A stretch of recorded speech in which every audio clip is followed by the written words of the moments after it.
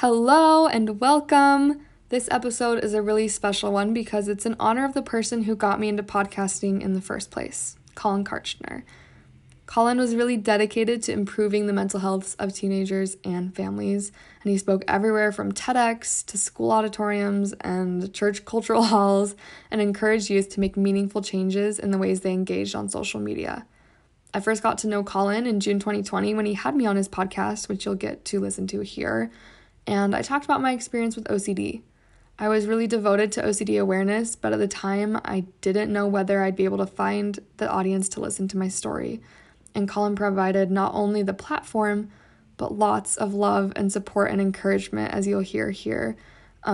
He really helped to push me in my career. And the podcast was posted, and over the next month, my inbox was flooded with tens of messages every day from moms saying they had a kid with OCD and finally had some understanding, or individuals who finally were going to get the right help, everyone from teenagers to people in their late 60s, and Colin is to thank for that.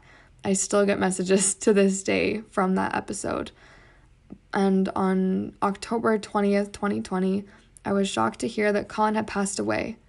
I struggled to grasp how someone so influential, someone so dedicated to doing so much good could be taken from us. And it was in this struggle that I realized I had saved a recording of the podcast we did together. And listening back, it feels like it not only captures my story, but it really captures Colin. His exuberance for learning and mental health, his eager, natural conversation.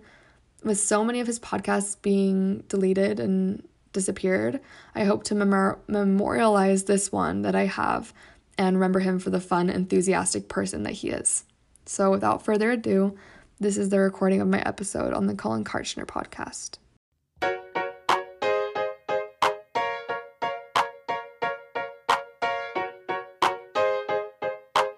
Ladies and gentlemen, boys and girls, welcome back to the Colin Kartchner podcast, live in studio in Salt Lake City. Thank you so much for joining, for tuning in, bringing you the best information I can as far as parenting, technology, mental health, raising your kids in this crazy world they're growing up in. Thank you so much for tuning in today. All right, so a couple days ago, we've been going through all the 80s movies. So we have a TV. When I talk about being screen-free, I talk about devices. We still have a TV. We love movie night. And we watched one of my favorite movies ever a few days ago, and that is a lot of people's favorite movies. What about Bob? Geez, Bill Murray's one of his greatest. And for the young people who don't know what that is, shame on you and shame on your parents for not watching this with you yet. But watch What About Bob? And it was perfect timing because I've been lining up guests to come in and speak, to talk with, to interview on the Colin Kartchner podcast, which is available on Apple and everything else, to talk about certain things. And one thing I haven't talked about at all is OCD. I've been doing a little bit of research. I didn't even realize, but it affects like 1 in 10 people. And it's something that is, the definitions are changing and what it is. And a lot of times when you think of OCD, you think of like, what about Bob? Like, can't leave the door, can't leave the house without turn open, like these weird things that they have. And, a lot of young people I talk to when I go on the road, I'm starting to realize probably have this or signs of it. And it's something that so can easily go misdiagnosed. Parents just say, oh, she's just nitpicky, or oh, he's just got this thing he does. And a lot of times if it's left untreated or left managed, it could turn into something that'd be a lot bigger of an issue as, they grow up, go into college, and then the real stress starts happening. And so not long ago, I bumped into this gal local here. And like I said, when I do interviews, like I would much rather interview kids and young people. You're not a kid yet anymore. That are young, that are in this, that have some real life situational experience with this. And so today I have a 21-year-old college student named Tia Wilson. Tia lives here not too far away from me. And we've been chatting a little bit. And I said, hey, would you come in and talk about your experience with OCD? And so joining me on the Colin Kartchner podcast today is Tia Wilson. Tia, thank you so much for being here. Yeah, thank you for having me. Awesome. So just quick introduction. Talk about yourself and where you are in life and how this all happened, like where you were and what the OCD was and when you started realizing it. And let's just kind of go. Yeah, so I was born and raised in Utah, the oldest of 5, and I've had just a lot of these quirks, you could say. Quirks, since yeah. I was really, really little. Oh. So a lot of people think that OCD is just, you know, cleaning and, like you said, the nitpickiness. And there's actually a whole lot of different varieties and a lot of different threats. And my main threat as a kid was a form of religious OCD called scrupulosity. Scrupulosity. Now, you call it a threat. What does that term mean? So a threat is just anything that I guess I should clarify that OCD is any sort of obsession and then compulsions to neutralize that obsession. Okay. So your obsession can be about anything, literally anything. And we all have obsessions to a degree, right? There's all something that maybe someone's like really afraid of earthquakes, or someone else is really, you know, everyone has these obsessions, these threats. And we do these compulsions that neutralize that threat. So, you know, if you're scared of earthquakes, maybe make sure you have a really good 72-hour kit, or, you know, you take these precautions to kind of neutralize the fear that's associated with that obsession. Okay. So everyone has those to a degree, but with OCD, they become excessive. Sure. And they like to say OCD has sticky thoughts. These thoughts just keep coming, and it's just all day. And they can be about a variety of things. And so I can go into a few of those different threats later on, but kind of my story is like I grew up with mainly religious OCD. So the threat there was like, if I don't live religion perfectly, like I'm not a good person, or I'll go to hell, or, you know, there's all these religious implications of not being perfect. And so from a really young age, I was obsessed with being perfect. Yeah. And that looked like, you know, I'd put myself in timeout at age 4 because you would put yourself in timeout. No way. Because I wasn't good enough. I wasn't doing it perfect. And I was 4, right? So it's just like a lot of this pressure to be this perfect person. And you remember that even at 4 doing that. It was super dramatic to be like, I'm not good enough, or to I could hardly read, and I was having to read these long passages of scripture and, you know, be on my knees praying for hours when I was like 5, like little. And these just kind of progressed, and I developed a few different types that we can talk about. I've kind of dabbled in every single threat that I know of, at least. I've had experience with all of them. Yeah. And it wasn't until about a year and a half ago that I was talking to my dad, and I was like, I cannot figure this out. Like, I don't know how people live. I'm like, how do you just get up and go to work? Or how do you just do these things? Because there was just so much fighting against me every second of every day. I was like, how do you just be a person? I don't understand, you know? And I was talking to him, and I just had clear as day the thought, you have OCD. And I was like, that's so odd. And so I was like, I don't think I do, because I'm a slob. Like, I am a huge slob. Look at my bedroom. There's no way I have OCD. There's no way. And it turns out that's actually because of OCD, which we can talk about too. So you can have OCD on not cleaning for being like... Yeah, so like... That's probably what I have then. Obsessively dirty. Well, for me, it was like, I needed it to be perfectly clean. And if I couldn't do 99%. So I might as well do none. And so it would just stay a mess, you know? Sense. And so... Anyway, I was like, I don't have OCD. Like, I don't think, no. And I started researching it, and I just remember sobbing, just being like, wait, this isn't normal? Or just like seeing all of my problems all written out under one label was like insane. And so I made a promise to myself that I would never let it be a crutch, and I would learn to fight it. And I went and did 4 months of intensive daily treatment. Wow. So it was about 3 hours a day. There's some really good centers here in Utah, the OCD and Anxiety Treatment Center. Okay. And I did, 3 hours a day for 4 months, and it went from being really severe. So they usually score you out of 40. It's a special test. I don't remember which university made it. Oh, Yale. Yale made this test to try to diagnose, the severity. Mm-hmm. It's out of 40. I think I was at 35 when I went in. So really, really severe. I could not leave my apartment, just beyond. And I left in the 10s, I believe. That's amazing. So just mildly. And this was an inpatient. Mild. This was you doing work at home. So this is outpatient. Yeah. So you'd go for the 3 hours and then come home and do 2 or 3 hours of homework. Yeah. Yeah. What was it? I want to talk more about, I'm going to save that question for later because I want to talk about how that worked. Yeah. Let's go back to when you were a kid. So going into like the, tween years and stuff like that. How did this manifest itself into your day life, trying to be a kid, trying to be a tween, trying to be a teenager? So, because a lot of us feel pressure. I mean, if for those of us who go to church, I don't care what church it is, like Right. we all feel like this pressure to be better, that we're not good enough. definitely. And that's something that obviously a lot of people experience in any kind of religion, right? Right. So how did you see this manifest itself as you were growing up? So it's funny because it was widely praised, you know? It was like, she is so spiritual and she is so dedicated to the I can church, see you know? that. And it was Look at her praying for my daughter's 5. She prays for 5 hours. Yeah, how long look does at your pray for? Awesome. 3 seconds? And some of it I knew was extreme, and so I would hide it. I was really good, and that's actually really common with OCD. You're really good at hiding it. And so if I would, you know, do something that I knew was a little bit weird, like I knew it was weird to be praying that long, I would hide it and disguise it as something else. Really? And so it was, yeah, a lot of my different obsessions and things were widely praised, and my parents didn't notice. They knew that there was like something holding me back. Yeah. But we had no idea what it was. Yeah. So it was, you know, for the religious ones, it was widely praised. For the, maybe it'd be helpful to talk about the different threats. Let's so I do, can yeah. Let's kind talk of, like, about dive those. into You them said there's more. a bunch, obviously. There is a bunch. So yeah, it's funny. It can really grab onto anything, and often it grabs onto what you care about most. Yeah. Right. And so for me, that was religion. And probably my second biggest threat is what's called harm OCD.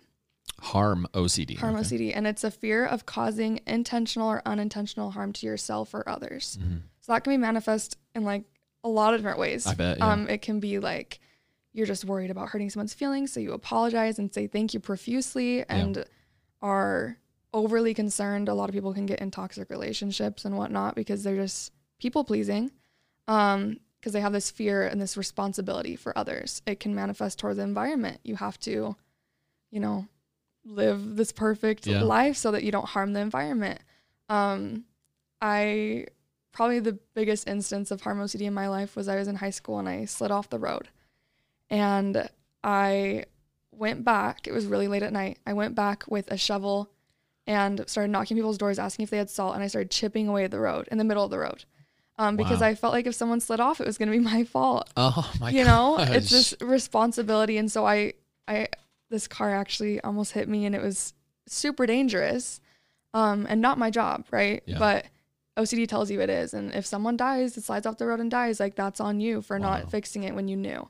And so it can be a lot of it's unintentional. Some other people feel like, you know, they'll watch crime shows where someone has a psychotic break and they're like, what if that happened to me? And so they avoid knives or anything that could be used as a weapon, even though they're the last people who would ever hurt anyone. Sure. Wow. Yeah, a lot of different ways that harm OCD can be manifest. So that's probably A lot of that, I could see how that could be so confusing, because a lot of that just sounds like just being like a really, really good person. right. You know what I And mean? like I said, it's totally praised. Everyone's Yeah. like, you are so sweet to be so concerned about how Why I'm are you picking feeling." up all the litter on the side of the Right. freeway? Is this your job? No, I just don't like it. And Yeah. so I could see how that could be really confusing. So there's got to be a line there, obviously. Yeah, and I think the line is the intention behind it, Sure. right? So if someone's just out doing that to be nice, that's one thing. When anything's driven by fear, I think it Yeah. causes a red flag in my mind. Okay. And OCD is driven, there's a few different things it can be driven by. It can be driven by disgust, fear. Sounds like we're watching the Inside Out Disney. Yeah. Disgust, fear, Fear. anger. It's probably all those, huh? Or it joy, really, it or really makes you could happy. be driven. It never makes you happy.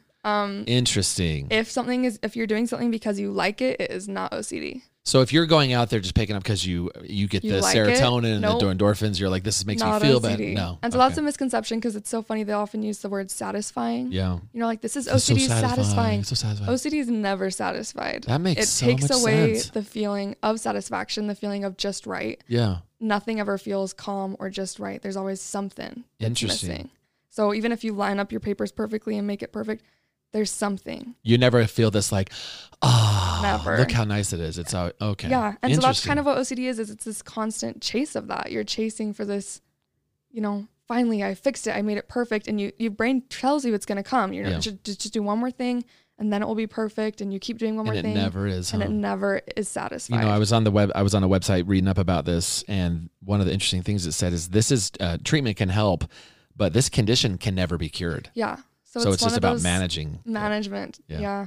Okay, so let's talk about some other of these threats. What were some of them? So I mentioned scrupulosity. I mention it in the context of religion, but this can be in any School, context. I bet, right? Relationships, stuff like that. Yeah, so scrupulosity is just a fear of being moral, perfectly moral. Oh, okay. So it can be like, I just want to be a good person. It doesn't have to have any religious context. A lot of time when it does have religious context, it's I don't want to go to hell. I don't want to disappoint God. Sure. But it can just be, I don't want to live an immoral life. I want to have this perfect morality that no one can fully ever achieve. Even if you're like, I'm not going to drink dairy because I want to, help the animals. Yeah. Well, then almond milk comes from, a lot of undeveloped countries and there's harm there. There's no way to be perfectly moral. Almonds are sucking the water out of the ground. I read somewhere it takes like a gallon a day per almond. It does. It's ridiculous. So it's like no matter what you do, you can't be perfectly moral, and OCD just feeds on that. Question. How much do you think of that was just what you heard growing up going to church? Because a lot of people go to church and don't feel like that. Yeah. I mean, obviously it's a disorder, but do you think any of that was sparked by just how religious your own family was and how intense they were with religion? The thing is with OCD, it's genetic.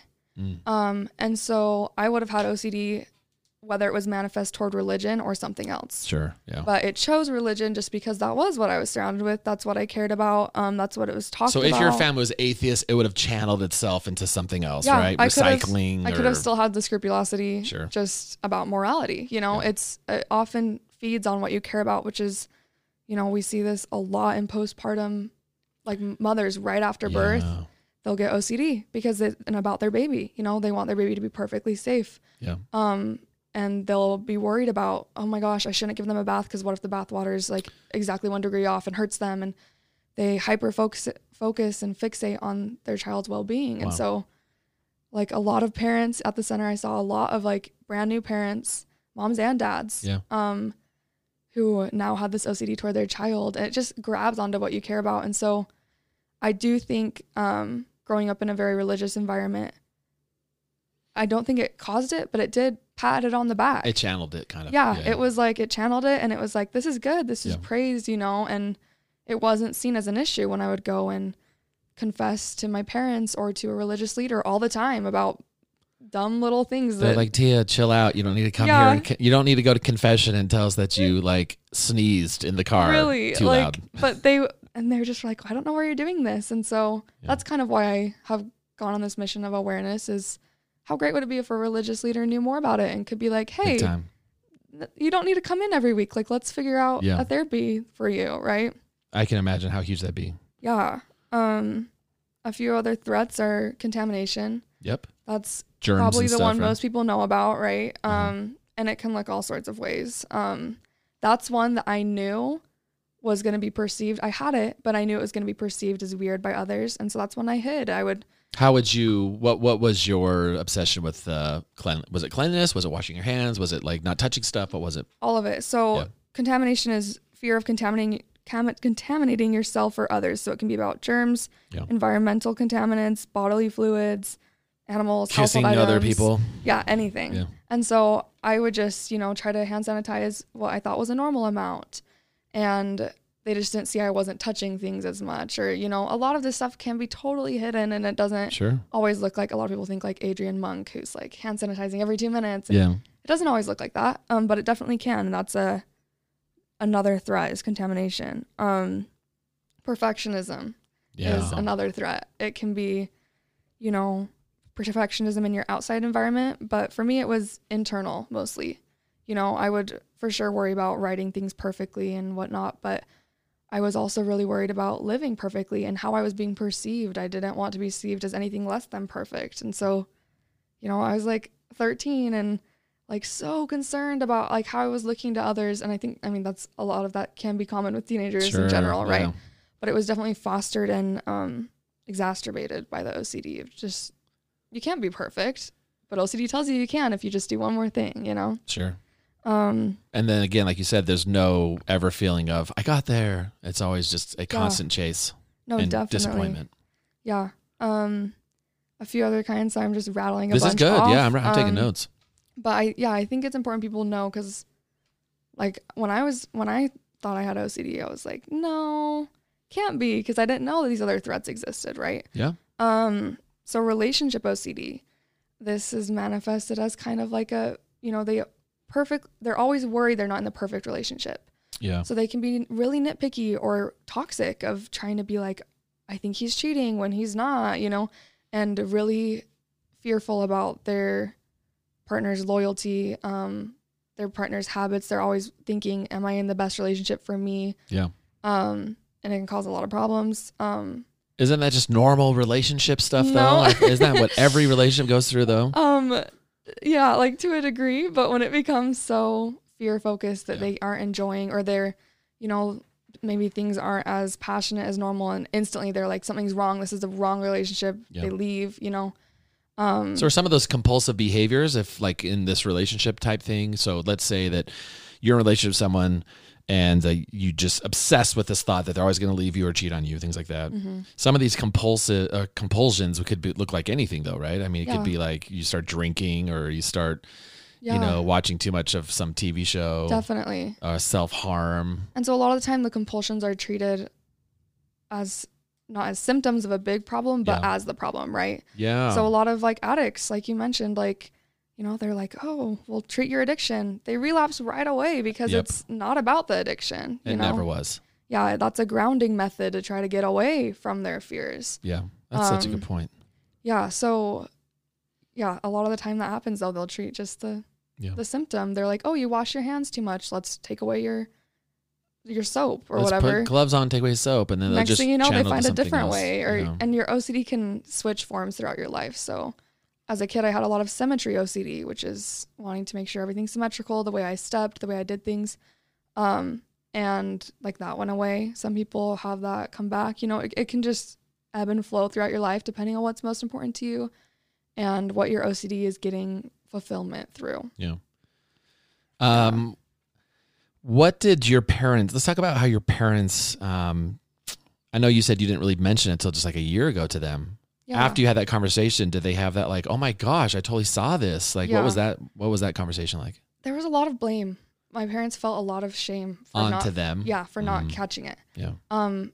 And for praising it. You know, they were like, we totally supported this and we're pushing for you to continue it, you know?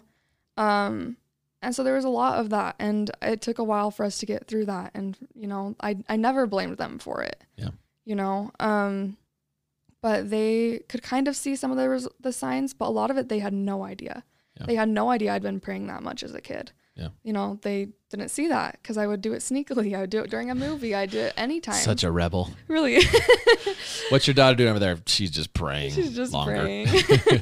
Yeah, but they wouldn't see a lot of the compulsions. They didn't especially see the pain that went on behind the scenes. So when I was 13, I had kind of made myself so sick from all the OCD. I was trying to live perfectly. I sprained my ankle and realized that suddenly I had an excuse to not live perfectly, right? Like I was like, oh, this works. And I think subconsciously, I've only recently realized this, subconsciously, I think that's why I developed severe chronic health issues. So when I was like 13, I was in a wheelchair. Whenever I left the house or bedridden, like for a number of years, it was 9 years of really sick.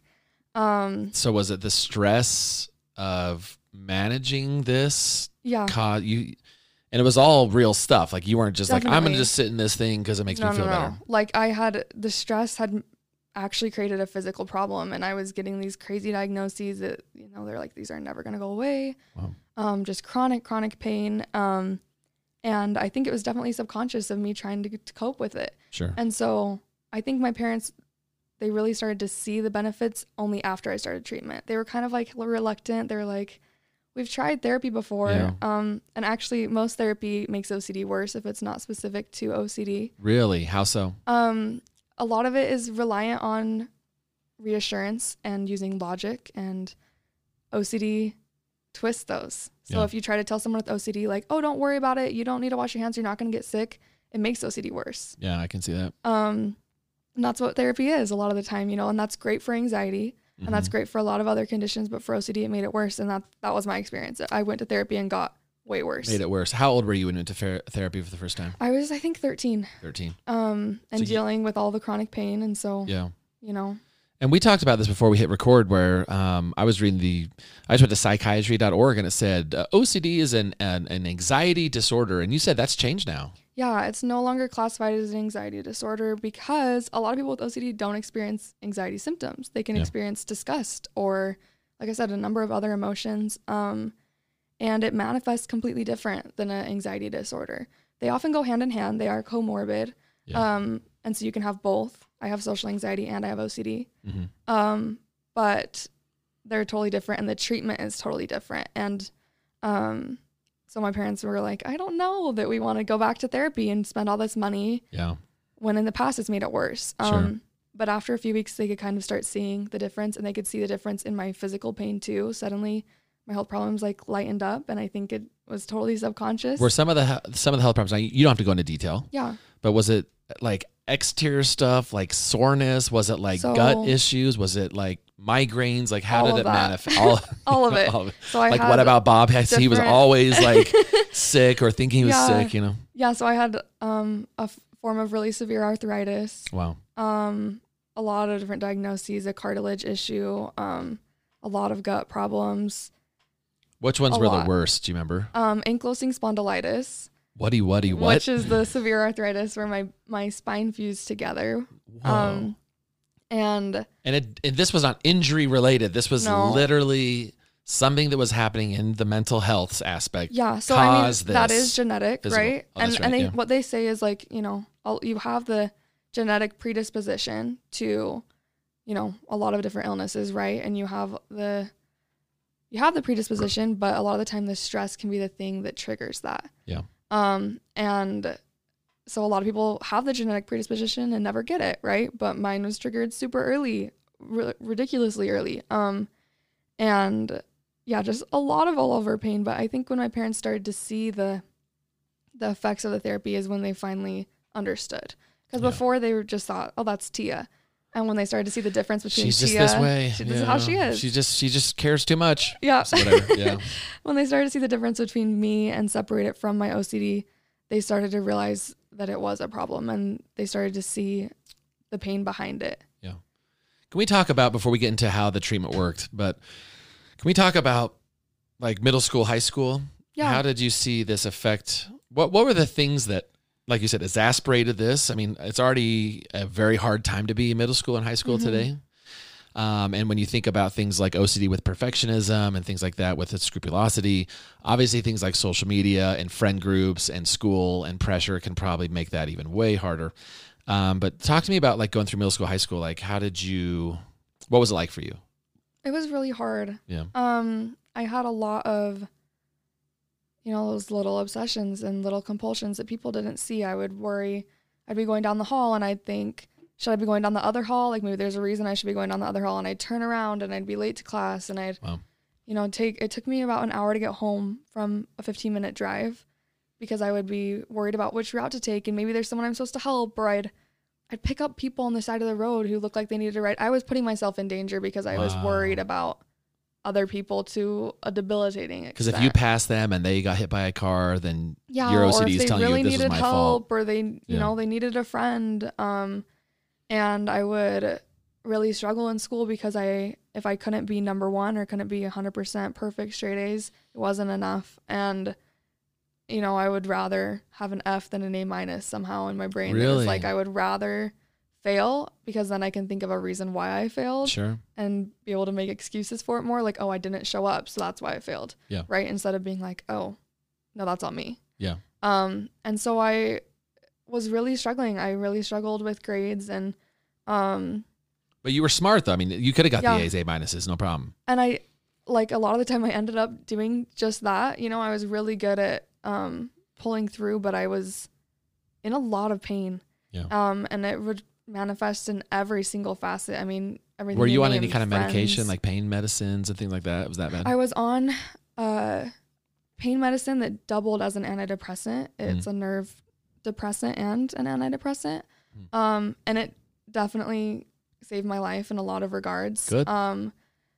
But yeah, I was still like debilitatingly depressed. OCD often flips between, if you do have a depression, it will flip between depression and OCD. Yeah.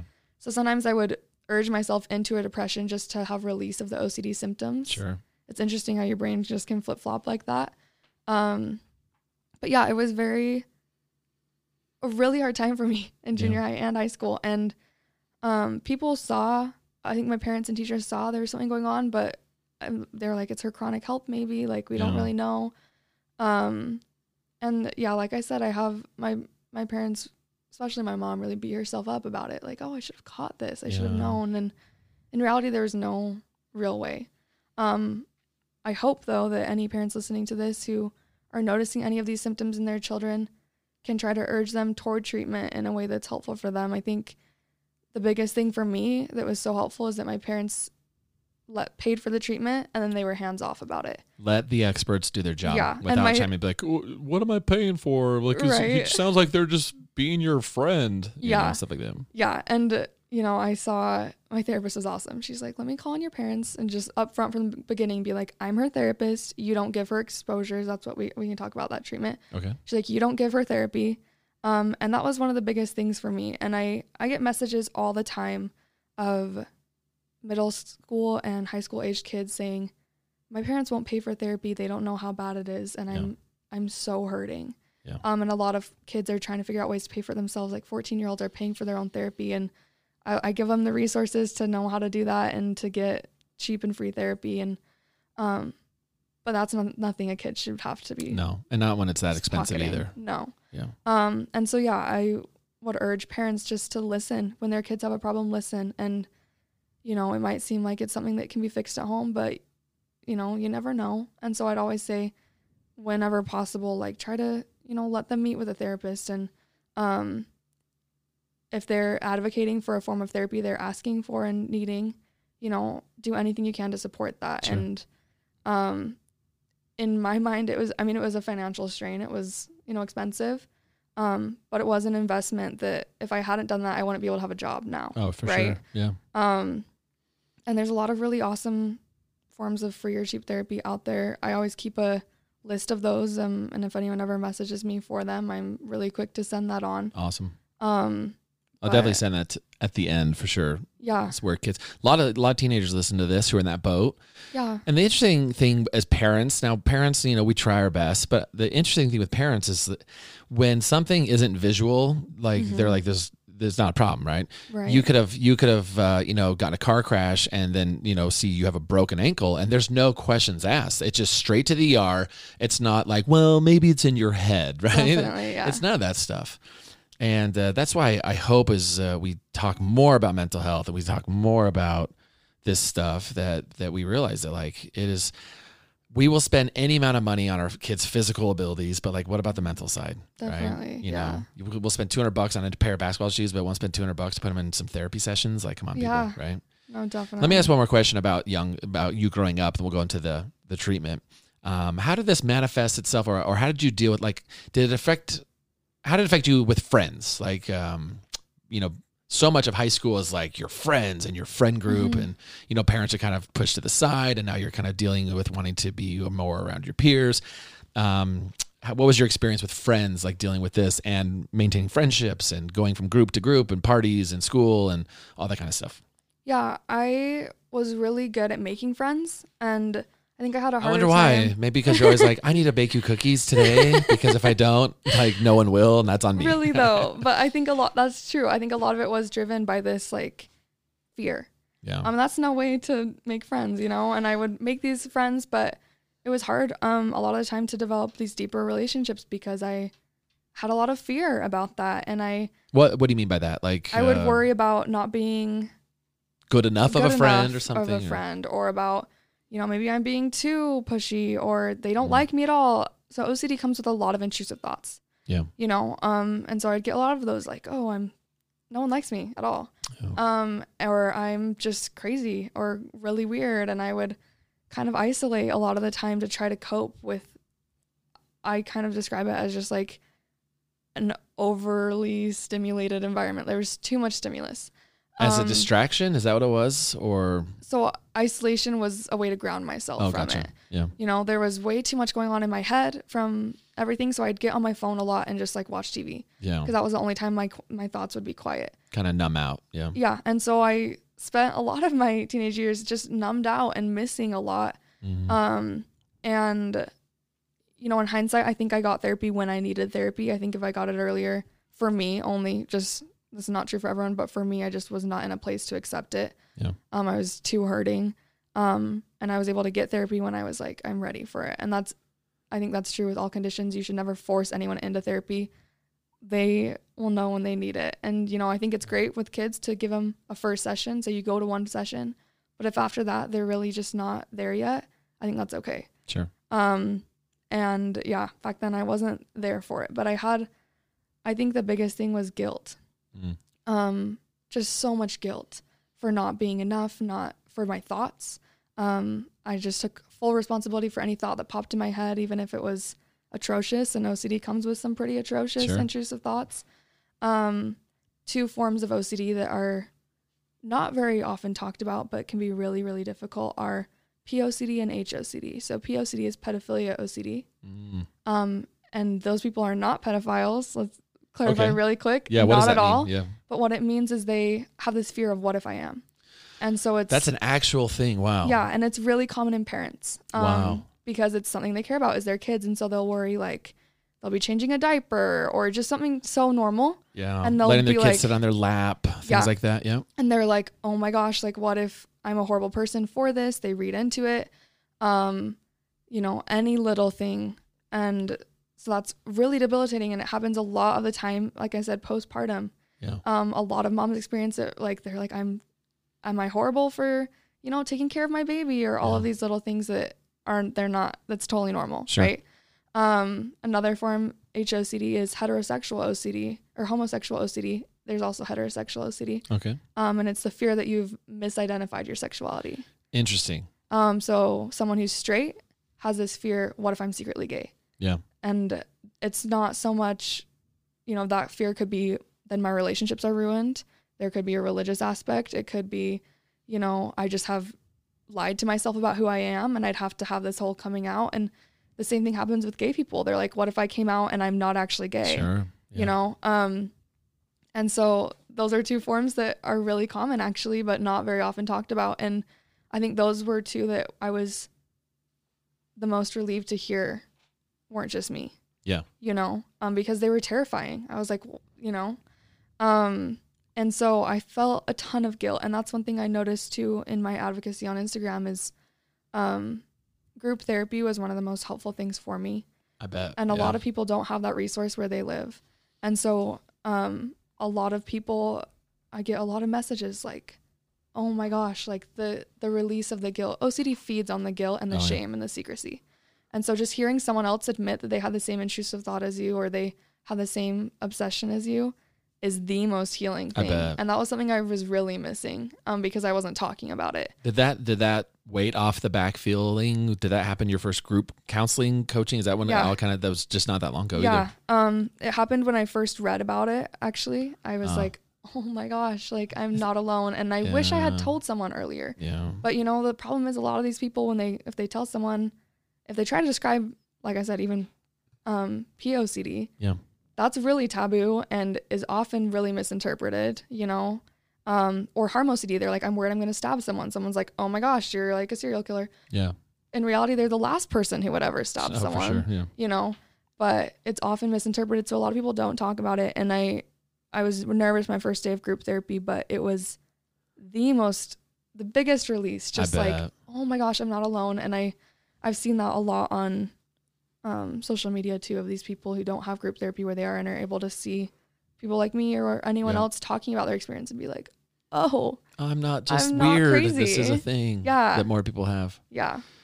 I'm on this website, International OCD Foundation, and when you talked about that, especially something like the POCD, HOCD, and you talked about purity, kind of one of the big subjects here it talks about is unwanted sexual thoughts, forbidden, so some bullet points: forbidden or perverse sexual thoughts or images, forbidden or perverse sexual impulses, obsessions about sexual orientation, sexual obsessions that involve children, or incest. That's obviously a big one. Yeah. And one of the worst parts about pornography, I think, is that it's so capitalized on some of this stuff. Yeah.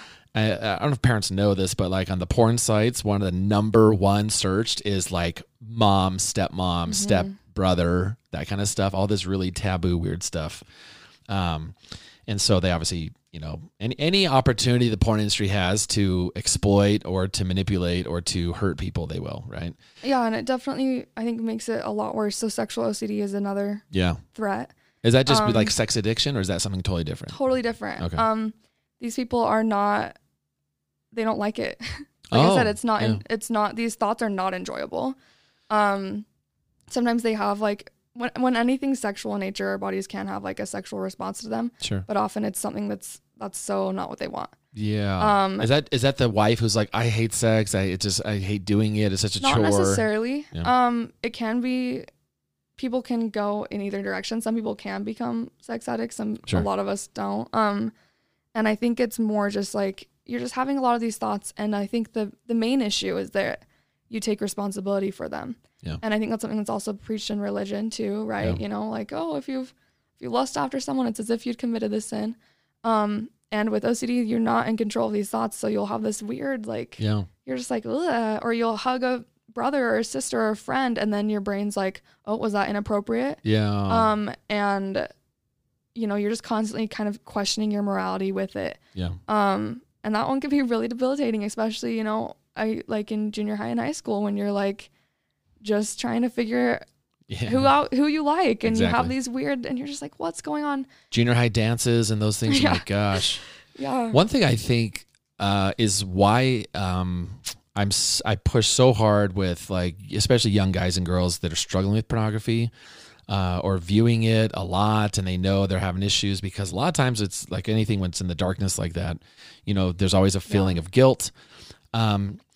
Learning a cycle where you're learning about intimacy and sex in a guilt-ridden way, and then not getting that fixed, not treating that, not talking about that, and then being married and then going into marriage is a horrible situation to be in. Definitely. Where your only experience from 12, 13, 14, all the way to the point you're married is whenever I see intercourse or sex or anything like this, is I feel awful. I feel guilty because I did it in such a shame, guilt way by watching it hidden, secret, things like that.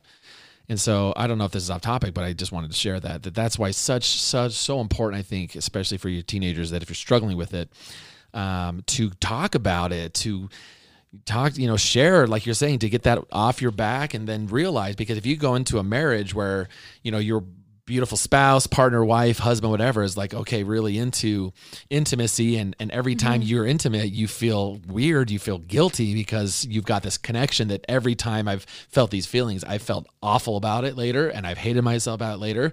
Like, you don't want to bring that onto your spouse, into your marriage at all. And a lot of those feelings you're talking about are really common with sexual OCD. They'll be, in a marriage and have sexual contact and feel like a ton of guilt and feel a ton of, oh my gosh, what if, or they'll even worry like, oh, what if I'm not doing it exactly right? Or what if I'm not, there's just so many little intrusive thoughts that can take any enjoyment out of it. Like I said, OCD likes to suck any satisfaction out of anything. And like you said too, the guilt definitely feeds it, and a lot of those intrusive thoughts I had, like when I was little, I was like, oh, like I hugged my friend, and oh my gosh, what if we kissed? And you're like 5 and you get so guilty. And if I had just released that guilt, I think it would have been a huge world of difference. But OCD, can't let you do that a lot of the time. Yeah. Going to group therapy and just like talking about things like that. And even if I wasn't talking, I would just hear someone else talk about like these things they're struggling with. And it was just so healing. And, OCD loves the secrecy, just like pornography addictions do. And I think the problem is a lot of people who, are looking at pornography, a lot of the time it's because they take guilt at their own thoughts, or they have this guilt beforehand that they try to release it through pornography, which only worsens it, right? Always. And so that's something you can see with OCD too. People will have this guilt about these intrusive thoughts. Probably the best thing I learned in therapy was separating myself from those thoughts and being like, okay, and non-judgmentally, like having them pass through my brain, not trying to fight them. I think of it, I've heard it described as like, you have this really political cousin who comes over and he just like wanted to fight, and you can say, okay, you can sit on my couch. I'm going to go do laundry. You can yell at me from the couch, but I'm going to go do laundry. Scream and bloviate for a while. Get off your chest. Yeah. Yeah. Just like, I'm just going to go do laundry. I'm going to like go about my life. Yeah. And that's how I've kind of like confronted my intrusive thoughts. I don't try to fight them anymore. I used to try to pray them away, and I try to fight and fight. And now I'm just like, that's weird. Okay, continue on. Yep. I'm going to go about my day. And they stopped a lot of the time. Yeah. They would release because they're like, okay, just like in a political cousin, if you're not going to listen, he doesn't want to fight, They'll find some other, sucker. Other chump, yeah. Some other chump who will sit there and listen to their rant. Or they'll go even worse. What everyone does now is they'll go into their truck, put on their sunglasses, and scream into their phone and post it at Facebook Live, right? Right. Those are always a great way to express your feelings, right? Go scream at your phone. Definitely. So you've mentioned a couple things about your therapy and about the treatment that works. So let's talk about it. So now your parents have teenagers. They're now going to this type of therapy. Parents are always afraid, right? Like, or are you going to make it worse? Or are they going to come out this? Or are they going to come out and like smoke weed? Or are they going to going to start wearing like are they going to be gay? Or they like the parents freak out about every therapy, right? Oh, definitely. So let's talk about what does the therapy look like? Yeah. So for something like this, the main form of therapy is exposure response therapy. Yeah. And that is basically where you take your threat. So with OCD, it's like you have a false alarm model in your head. So normally you see a bear, right? Yep. You get scared, you run away. The next time you see a bear, you don't even have to think about the fear because you're already running, right? Yeah. That's how OCD works. It kind of feeds on this cycle of the fear, and every time you neutralize it, so like running away would be a neutralizer, right? And a bear is obviously a real example of a real threat, but you run away, that neutralizes it. The next time you're there, your brain teaches you that that's right. So with OCD, I'm really concerned about having hurt my friend's feelings because I did something that wouldn't hurt anyone's feelings. Yeah. But I'm worried I hurt their feelings, and so I have that fear. I neutralize it by saying sorry. Yeah. It's never enough. I maybe say sorry like 8 times. Yeah. And next time the fear is worse. Yeah. Right. And so that's what OCD is. And it's a false alarm because it's not a bear. It's something that's like a butterfly. Yeah. And so what they do with exposure therapy is they stop it at the stage where you would neutralize. So instead of saying sorry, you don't. Yeah. And that seems super easy. And you're just like, oh, so it's just, you just don't do what your thoughts That's got to be hard if you're used to apologizing, saying sorry hard. For everyone, like to the Canadian level of I'm saying sorry all the time. And the thing is, it's just so rooted in fear. So it might be something silly sounding, but it's so rooted in fear. And so exposure therapy is just breaking those fears by doing things against them. And you build it in a hierarchy. Yeah. So you start with the easiest step toward it. So maybe it's like, okay, I'm not going to say sorry. And then maybe next time it's like, I'm going to purposely leave my cart at the grocery store. Yeah. And not go put it away. Ooh. And that's like going to be so detrimental to someone, right? In your car bawling, I'm such a bad person. Really though, like what if someone's filming this? Yeah. What if I'm on Cart Narcs? I know. But so you build it up in a hierarchy of one step at a time. And so then by the time you're at your biggest step, it's no longer a huge deal. And so your brain learns, oh, I don't need to be scared of this. Yeah. And you do this with all your threats. And so it's terrifying. You're basically going and confronting your demons all day, every day.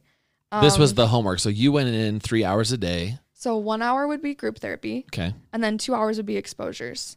And that was in the class or something? They say, hey, go out to a Walmart and then go scream at the cashier and come back or something like that. Yeah, you'd have a certified research assistant with you.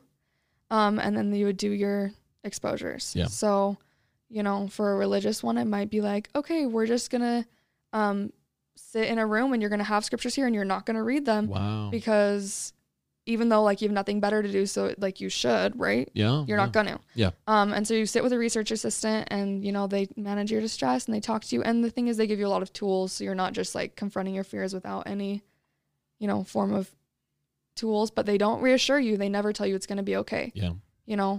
They have you introduce the uncertainty of maybe I will go to hell, And deal with that and feel that, right? Yeah. And understand what it feels like. Don't push it away. Let that thought come in while you go do laundry, right? So it was honestly the most terrifying thing I've ever done. Every day was... Which was the hardest one, do you remember? Like the most terrifying?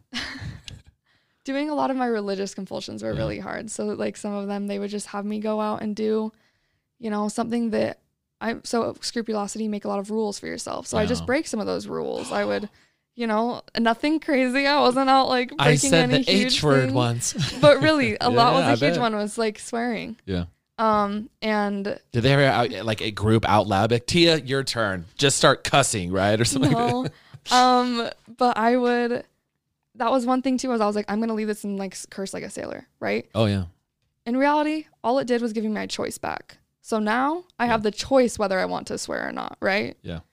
Before I didn't have that choice. I was like ruled by fear.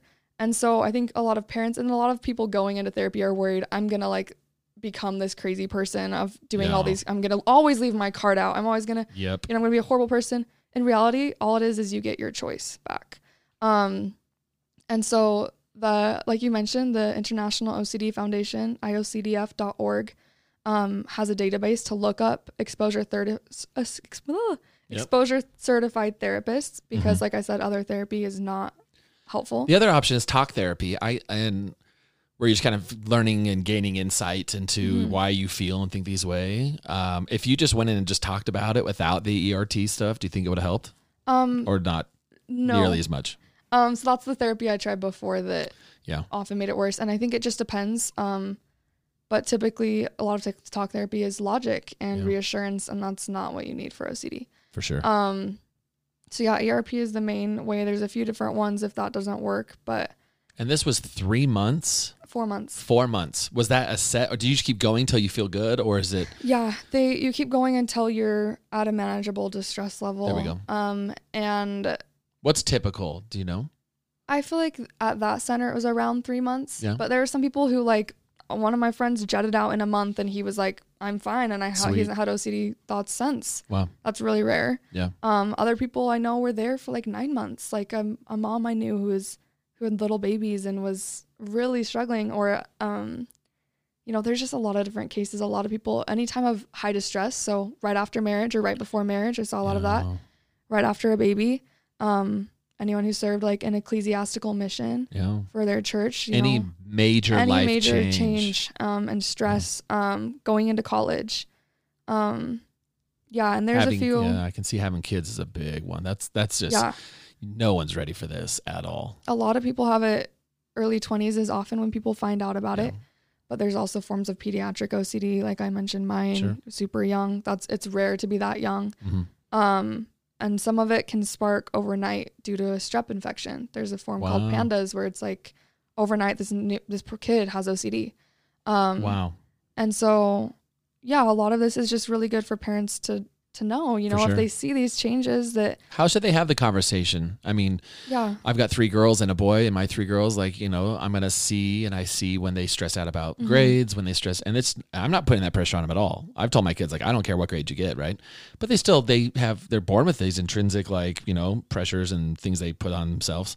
What should that conversation look like? Yeah. Or let's do it this way. What should the conversation not look like? What would be the worst or the most unhealthy way to have a parent talk to you at that time when you're 13 and they saw this? Like, what are the terms absolutely don't say?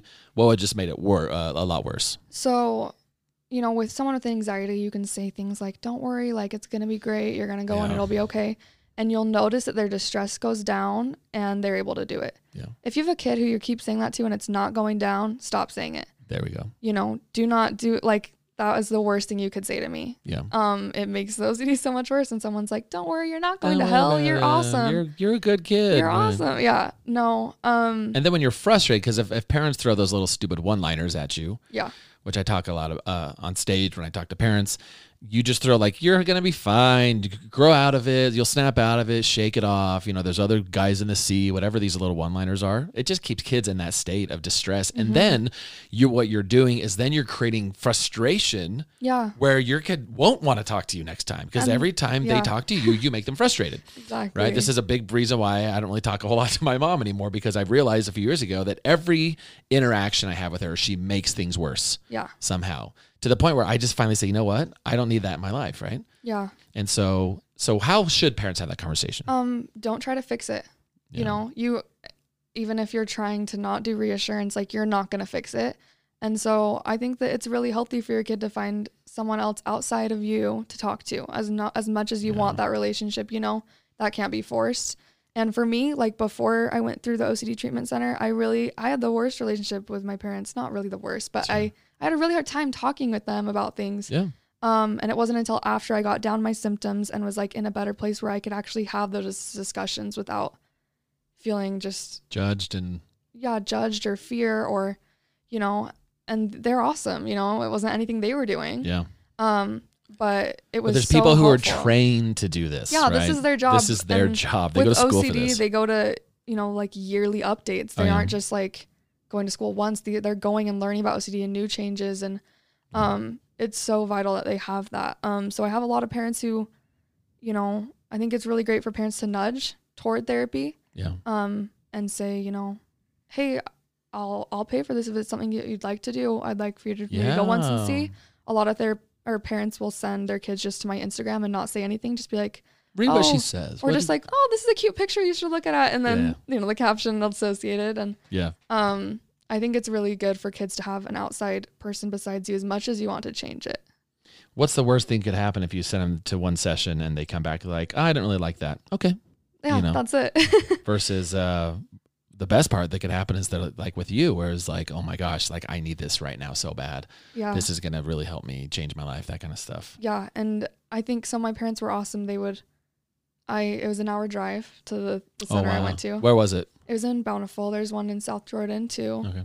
And we can share it because I mean, none of this is sponsored or anything, it's but the OCD and Anxiety Treatment Center. They literally just call it what it They is. just call it, and it's the Center for really Kids awesome. Who Can't Read Good. Yeah. Yeah, they also so do what was it called again? The Center OCD and Anxiety Treatment Center. And so they treat anxiety and OCD, and they treat a lot of the comorbidities like Tourette's is comorbid with OCD a lot. I bet.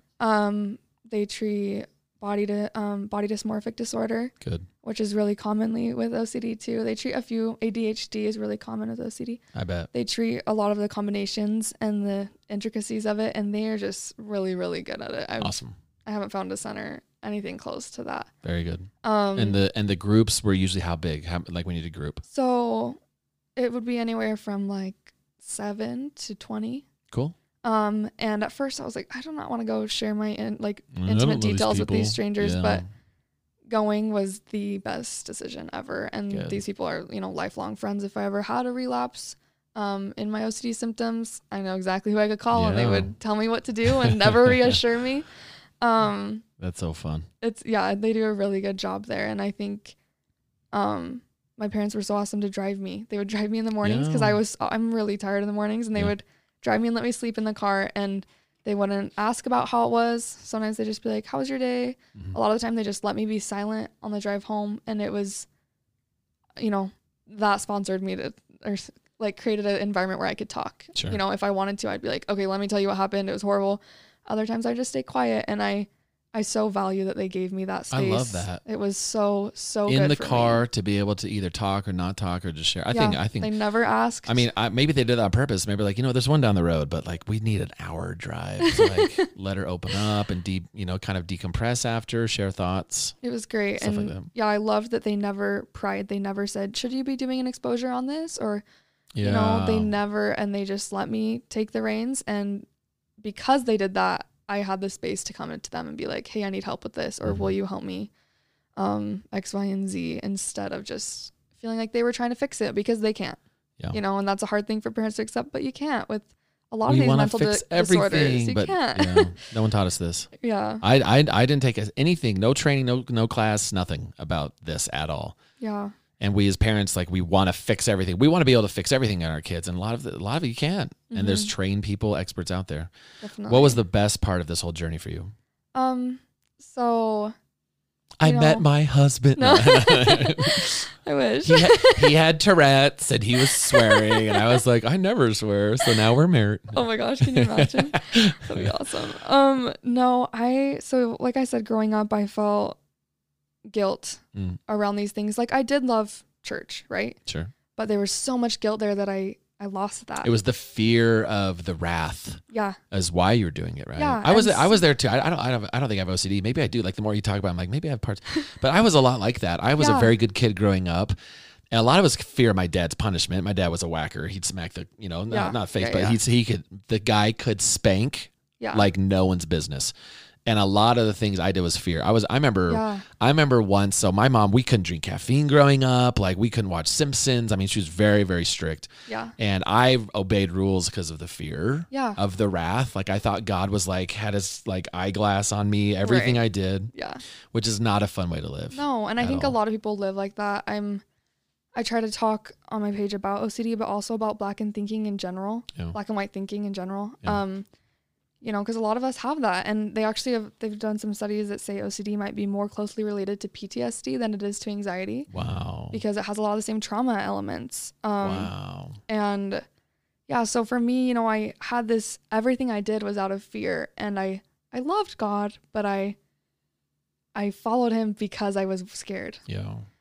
Which I don't think that's what he wants. It's not at all. He doesn't want us to follow out of fear. It tainted a lot of my experiences. And so I remember being in the OCD center, and I was doing my biggest exposure I did there. You know, I was swearing outside, which is so funny. And my parents too were like, I don't know about this. Like, I don't know. She's gonna be a sailor mouth. But I was outside, starting off writing a swear word and whispering it. So I was so scared. Oh, I bet. And I started writing it bigger until I was like yelling.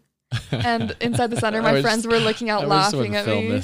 Oh, I wish I had it on camera. My friends were like laughing out the window because they knew how big this was for me. Yeah. And I just remember sobbing. And for the first time in my life, I felt mercy and grace and forgiveness for myself. I felt self-love and all of these things I had been denying myself. Like the most awesome parts of religion, the most awesome parts of God, the most awesome parts of life are this beauty and this forgiveness. And I remember it's so ironic because I'm out there screaming a swear word. And you've never felt closer. I've never felt closer. And I just remember just feeling this huge release. And I was like, you know, this is going to be a lifelong thing, you know, but I have a taste of what it's like. And it's something I still get to feel, you know, I still feel that now I can like do things because I want to. I can read scriptures because I want to and not because I have to. I can, you know, choose whether or not I want to swear now. I can, you know, all these things that I didn't have before. And I just remember feeling that, and it made it all of the money, all of the pain and the fear 100% worth it. I would trade my right arm in hindsight. Like it was everything. My guest is Tia Wilson. You can follow her at Tortilla Wilson. How does the tortilla come in? This is interesting. I've had to ask. Is this an old nickname or something? I don't remember who gave me the nickname and Tortilla. You have no Latina in you at all, right? Like this is just... Yeah. You were saying before that Tia is something like in Egypt means like princess or something? Yeah. But That's if anyone messages me there, I have created an OCD complete guide that kind of details a lot of the therapy, a lot of the different threats, how you can afford it if you can't, my story, and I'll DM it to anyone who's interested. I love it. I was going to ask you this off the record, but we have a foundation called Save the Kids that we have acquired funding to, and what we're going to do with the funding, which is given so generously by a friend of mine who just said, Colin, I love what you're doing. Here's a big chunk of money and just do something with it. I know whatever it is. I'm not going to ask what it is, just do it. And so we have a couple therapists on our team now, and we're in the middle of creating curriculums that we can then create a center somewhere here in Utah County where kids can come in and get this stuff for free. I love that. Where we can have people like you come in and run a course like once a week for an hour and talk, hey, today we're talking about OCD, and here's Tortilla. Right. Here's Tia Wilson. I love that. I would love to have you on part of that team because the group we're going to have doing it are all either very, very young therapists or therapists in training. We have to have therapists on staff, of course, be able to, you know, for the whatever. But we just want to do group coaching. One session is going to be on OCD, and we're going to do some on that. One we're going to do on anxiety. One we're going to do on depression, suicidal thoughts. We're going to do one on the, you know, eating, everything, sleep, like just, because like you said, it's just so it's already hard enough for kids to ask for help. Because they don't know they don't want to disappoint their parents, right? And I'm sure when you have OCD, like you really don't want to disappoint. Oh, yeah. Right? If I tell my mom I'm a failure. And a lot of kids won't even ask to go to therapy because of the money. Because they know how much it is. Asked. Yeah. Which I hate. I love America, but gosh, like, how are we spending... I'm not getting political, but how does every police officer in the country have a tank and can dress like Iron Man? And like we don't, like kids are, 14-year-olds are GoFundMing their own therapy session now. Like literally, I've seen them. I've seen kids 15 on GoFundMe, like saying, I need help. Please help me. My family doesn't have 150 an hour or whatever it is, 200, 120. Yeah. I mean, it is expensive. It's like, we have got like, and that's why I'm just like, why? Like, what if Jeff Bezos just like, here's $5 billion? Like, let's just pay for everyone's therapy for a year, right? Like, I'm still the richest guy times 10, right? So God, if you're listening, if you let me win the Powerball and I win $1 billion, I promise you I'll keep like $1 million and give the rest to stuff like this. So throw that out there. Thank you so much for coming on. This is literally one of my favorite interviews. I'm not even kidding. I feel like we could talk about this. I've learned so much with my guest, Tia Wilson. You can follow her, get information from her at Tortilla Wilson on Instagram. I hope this has been beneficial. It has for me, and I hope to a lot of people who are listening. You can follow more about what I'm doing on Instagram at Colin Kartchner or SaveTheKids.us. Go home and give your kids a second hug. We'll see you next time.